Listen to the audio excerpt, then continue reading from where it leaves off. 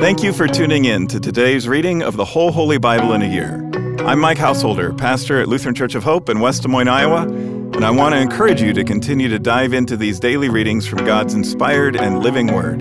It's a healthy spiritual habit that will strengthen your faith and bless your soul. Let's start with today's reading from the New Testament, read to you by a member of our church from the New Living Translation. The Gospel of John, chapter 10, starting with verse 22.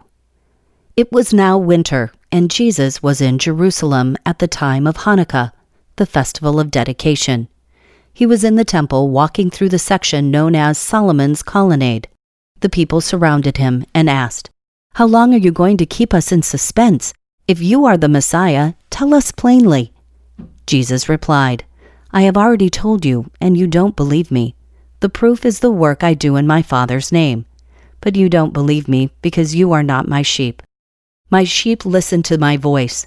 I know them, and they follow me. I give them eternal life, and they will never perish. No one can snatch them away from me, for my Father has given them to me, and he is more powerful than anyone else. No one can snatch them from the Father's hand, and the Father and I are one." Once again, the people picked up stones to kill him.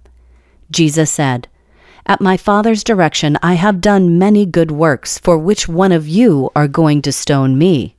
They replied, "We're stoning you not for any good work, but for blasphemy. You, a mere man, claim to be God." Jesus whispered, "It is written in your own scriptures that God said to certain leaders of the people, 'I say you are gods,' and you know that the scripture cannot be altered. So if those people who received God's message were called gods, why do you call it blasphemy when I say, 'I am the Son of God'? After all, the Father sent me apart and sent me into the world. Don't believe me unless I carry out my Father's work. But if I do his work, believe in the evidence of the miraculous works I have done. Even if you don't believe me, then you will know and understand that the Father is in me, and I am in the Father." Once again they tried to arrest him, but he got away and left them. He went beyond the Jordan River near the palace where John was first baptizing, and stayed there a while. And many followed him. "John didn't perform miraculous signs," they remarked to one another, "but everything he said about this man has come true." And many who were there believed in Jesus. Chapter 11. A man named Lazarus was sick. He lived in Bethany with his sisters Mary and Martha. This is the Mary who later poured the expensive perfume on the Lord's feet and wiped them with her hair. Her brother, Lazarus, was sick. So the two sisters sent a message to Jesus telling him, "Lord, your dear friend is very sick." But when Jesus heard about it, he said, "Lazarus' sickness will not end in death. No, it happened for the glory of God, so that the Son of God will receive glory from this." So although Jesus loved Martha, Mary, and Lazarus, he stayed where he was for the next 2 days. Finally, he said to his disciples, "Let's go back to Judea." But his disciples objected. "Rabbi," they said, "only a few days ago the people in Judea were trying to stone you. Are you going there again?" Jesus replied, "There are 12 hours of daylight every day. During the day, people can walk safely. They can see because they have the light of this world. But at night, there is danger of stumbling because they have no light." Then he said, "Our friend Lazarus has fallen asleep, but now I will go and wake him up." The disciples said, "Lord, if he is sleeping, he will soon get better." They thought Jesus meant Lazarus was simply sleeping, but Jesus meant Lazarus had died. So he told them plainly, "Lazarus is dead. And for your sakes, I am glad I wasn't there, for now you will really believe. Come, let's go see him." Thomas, nicknamed the Twin, said to his fellow disciples, "Let's go too, and die with Jesus." When Jesus arrived at Bethany, he was told that Lazarus had already been in his grave for 4 days. Bethany was only a few miles down the road from Jerusalem, and many of the people had come to console Martha and Mary in their loss. When Martha got word that Jesus was coming, she went to meet him, but Mary stayed in the house. Martha said to Jesus, "Lord, if only you had been here, my brother would not have died. But even now I know that God will give you whatever you ask." Jesus told her, "Your brother will rise again." "Yes," Martha said, "he will rise when everyone else rises at the last day." Jesus told her, "I am the resurrection and the life. Anyone who believes in me will live even after dying. Everyone who lives in me and believes in me will never, ever die. Do you believe this, Martha?" "Yes, Lord," she told him.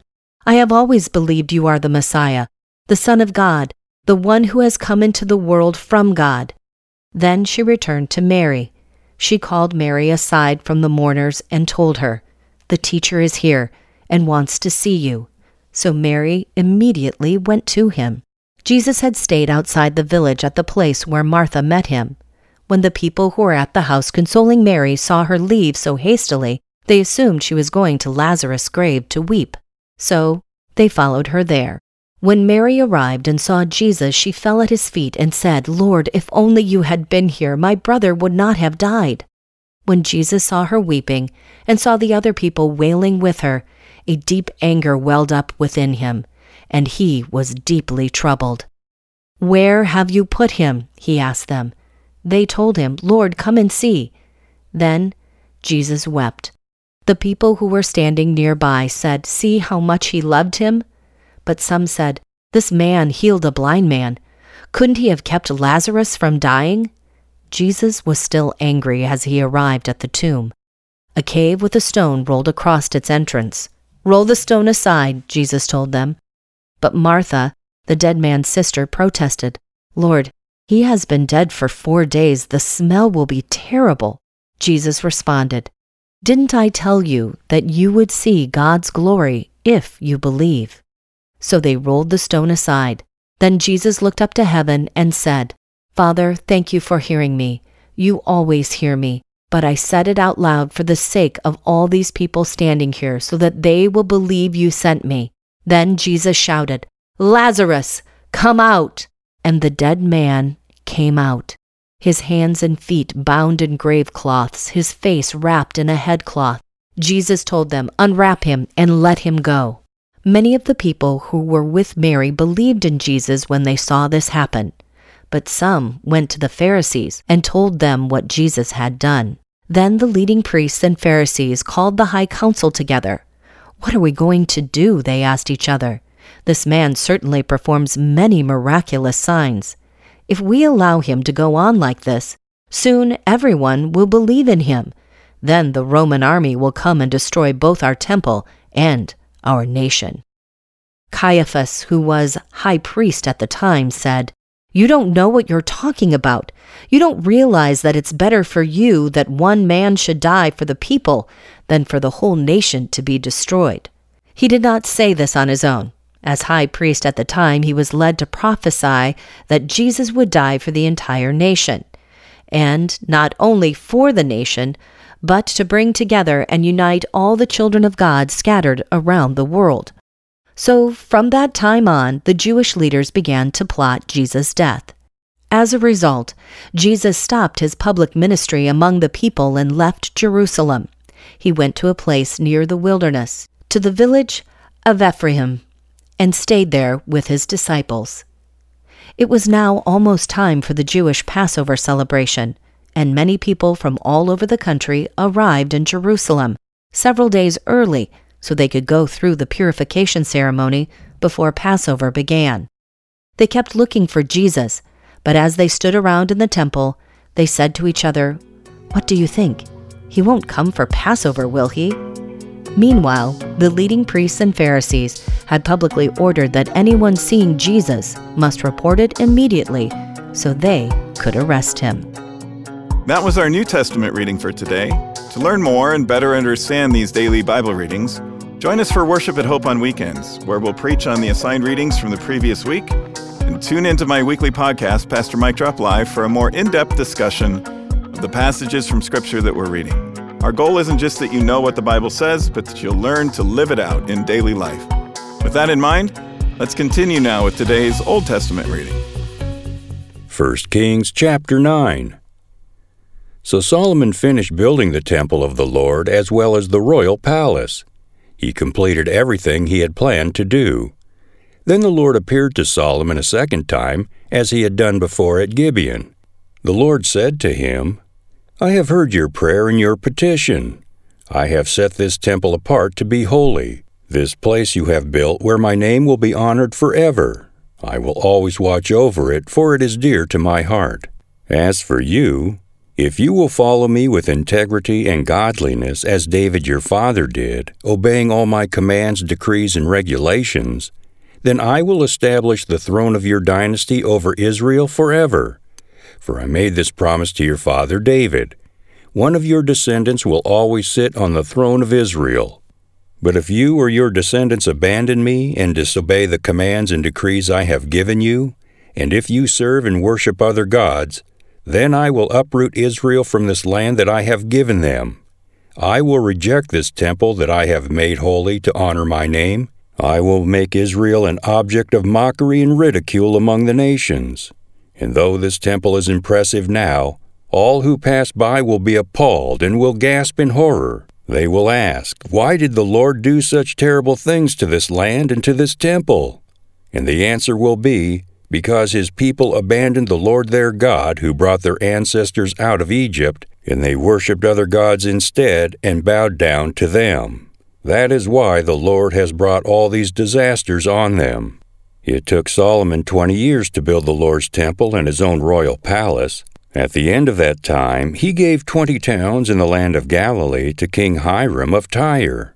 Hiram had previously provided all the cedar and cypress timber and gold that Solomon had requested. But when Hiram came from Tyre to see the towns Solomon had given him, he was not at all pleased with them. "What kind of towns are these, my brother?" he asked. So Hiram called that area Cabul, which means worthless, as it is still known today. Nevertheless, Hiram paid Solomon 9,000 pounds of gold. This is the account of the forced labor that King Solomon conscripted to build the Lord's temple, the royal palace, the supporting terraces, the wall of Jerusalem, and the cities of Hazor, Megiddo, and Gezer. Pharaoh, the king of Egypt, had attacked and captured Gezer, killing the Canaanite population and burning it down. He gave the city to his daughter as a wedding gift when she married Solomon. So Solomon rebuilt the city of Gezer. He also built up the towns of Lower Beth-horon, Baalath, and Tamar in the wilderness within his land. He built towns as supply centers and constructed towns where his chariots and horses could be stationed. He built everything he desired in Jerusalem and Lebanon and throughout his entire realm. There were still some people living in the land who were not Israelites, including Amorites, Hittites, Perizzites, Hivites, and Jebusites. These were descendants of the nations whom the people of Israel had not completely destroyed. So Solomon conscripted them as slaves, and they serve as forced laborers to this day.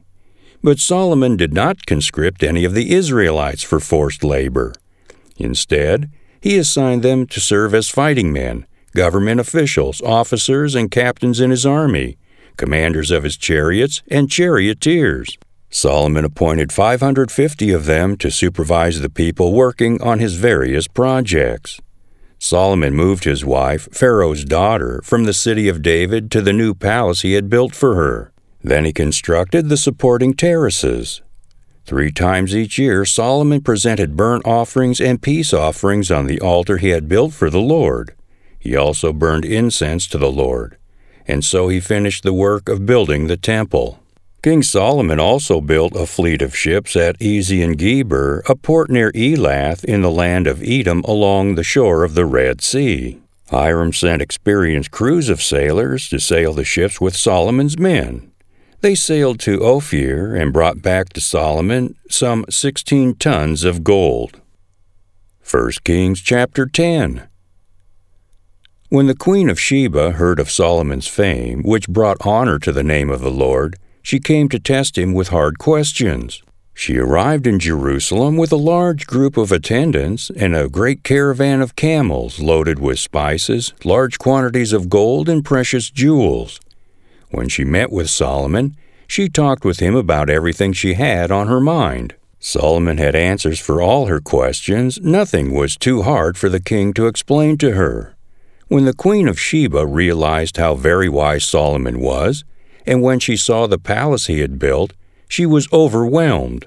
She was also amazed at the food on his tables, the organization of his officials and their splendid clothing, the cupbearers, and the burnt offerings Solomon made at the temple of the Lord. She exclaimed to the king, "Everything I heard in my country about your achievements and wisdom is true.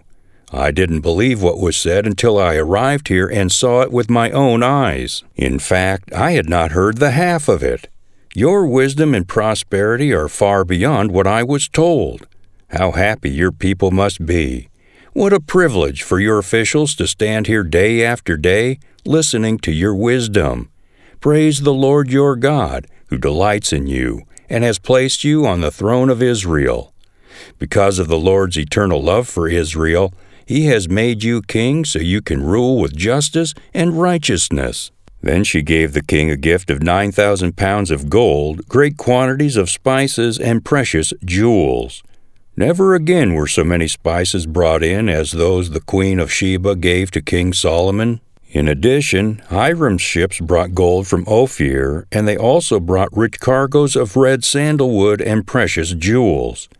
The king used the sandalwood to make railings for the temple of the Lord in the royal palace, and to construct lyres and harps for the musicians. Never before or since has there been such a supply of sandalwood. King Solomon gave the Queen of Sheba whatever she asked for, besides all the customary gifts he had so generously given. Then she and all her attendants returned to their own land. Each year Solomon received about 25 tons of gold. This did not include the additional revenue he received from merchants and traders, all the kings of Arabia, and the governors of the land. King Solomon made 200 large shields of hammered gold, each weighing more than 15 pounds. He also made 300 smaller shields of hammered gold, each weighing nearly 4 pounds. The king placed these shields in the palace of the forest of Lebanon. Then the king made a huge throne decorated with ivory and overlaid with fine gold. The throne had 6 steps and a rounded back. There were armrests on both sides of the seat, and the figure of a lion stood on each side of the throne. There were also 12 other lions, one standing on each end of the 6 steps. No other throne in all the world could be compared with it. All of King Solomon's drinking cups were solid gold, as were all the utensils in the palace of the forest of Lebanon. They were not made of silver, for silver was considered worthless in Solomon's day. The king had a fleet of trading ships of Tarshish that sailed with Hiram's fleet. Once every 3 years the ships returned loaded with gold, silver, ivory, apes, and peacocks. So King Solomon became richer and wiser than any other king on earth. People from every nation came to consult with him and to hear the wisdom God had given him. Year after year, everyone who visited brought him gifts of silver and gold, clothing, weapons, spices, horses, and mules. Solomon built up a huge force of chariots and horses. He had 1,400 chariots and 12,000 horses. He stationed some of them in the chariot cities and some near him in Jerusalem. The king made silver as plentiful in Jerusalem as stone, and valuable cedar timber was as common as the sycamore fig trees that grow in the foothills of Judah. Solomon's horses were imported from Egypt and from Cilicia. The king's traders acquired them from Cilicia at the standard price. At that time, chariots from Egypt could be purchased for 600 pieces of silver and horses for 150 pieces of silver. They were then exported to the kings of the Hittites and the kings of Aram. 1 Kings chapter 11. Now King Solomon loved many foreign women. Besides Pharaoh's daughter, he married women from Moab, Ammon, Edom, Sidon, and from among the Hittites. The Lord had clearly instructed the people of Israel, "You must not marry them because they will turn your hearts to their gods." Yet Solomon insisted on loving them anyway. He had 700 wives of royal birth and 300 concubines, and in fact, they did turn his heart away from the Lord. In Solomon's old age, they turned his heart to worship other gods instead of being completely faithful to the Lord his God, as his father David had been. Solomon worshipped Ashtoreth, the goddess of the Sidonians, and Molech, the detestable god of the Ammonites. In this way, Solomon did what was evil in the Lord's sight. He refused to follow the Lord completely as his father David had done. On the Mount of Olives east of Jerusalem, he even built a pagan shrine to Chemosh, the detestable god of Moab, and another for Molech, the detestable god of the Ammonites. Solomon built such shrines for all his foreign wives to use for burning incense and sacrificing to their gods. The Lord was very angry with Solomon, for his heart had turned away from the Lord, the God of Israel, who had appeared to him twice. He had warned Solomon specifically about worshiping other gods, but Solomon did not listen to the Lord's command. So now the Lord said to him, "Since you have not kept my covenant and have disobeyed my decrees, I will surely tear the kingdom away from you and give it to one of your servants.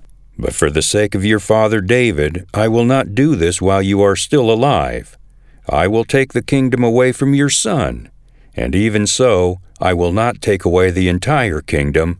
I will let him be king of one tribe for the sake of my servant David, and for the sake of Jerusalem, my chosen city."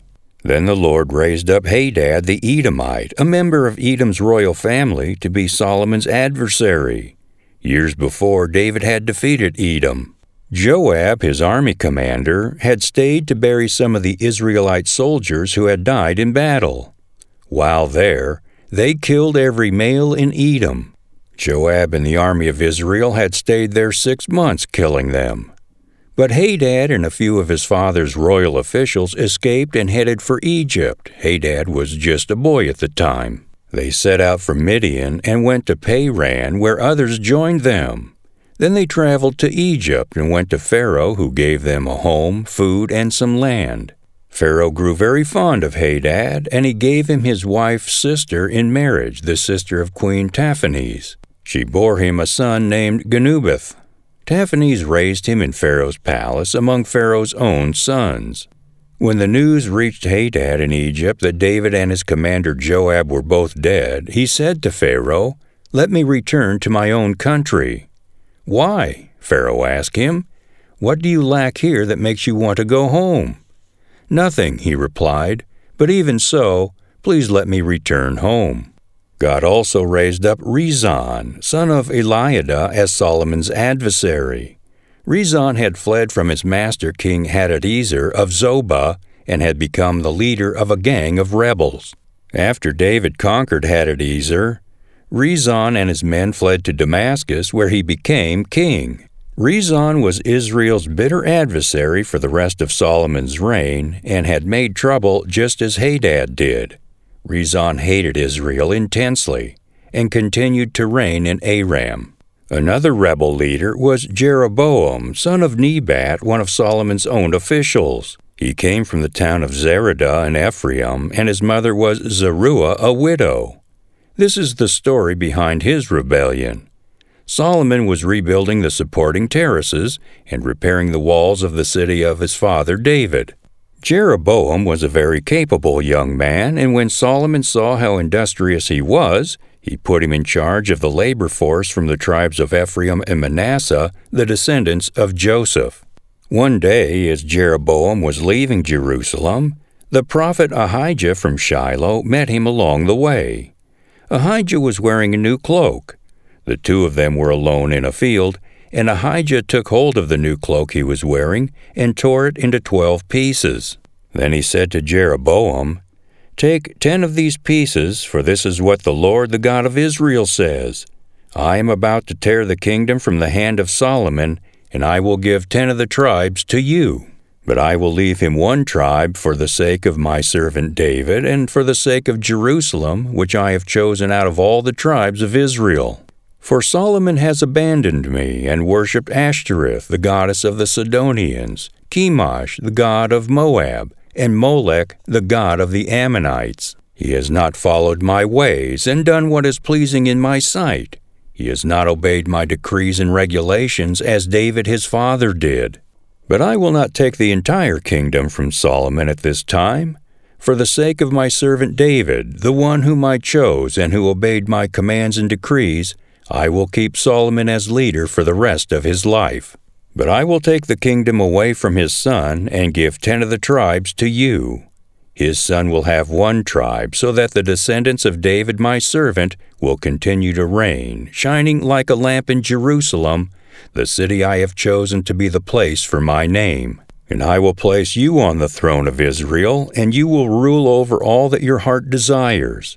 If you listen to what I tell you and follow my ways and do whatever I consider to be right, and if you obey my decrees and commands as my servant David did, then I will always be with you. I will establish an enduring dynasty for you as I did for David, and I will give Israel to you. Because of Solomon's sin, I will punish the descendants of David, though not forever. Solomon tried to kill Jeroboam, but he fled to King Shishak of Egypt and stayed there until Solomon died. The rest of the events in Solomon's reign, including all his deeds and his wisdom, are recorded in the book of the Acts of Solomon. Solomon ruled in Jerusalem over all Israel for 40 years. When he died, he was buried in the city of David, named for his father. Then his son Rehoboam became the next king. That concludes today's readings. Thanks again for tuning in and taking this journey with us through the whole Holy Bible in a year. To more easily find this daily Bible reading podcast, hit the subscribe button.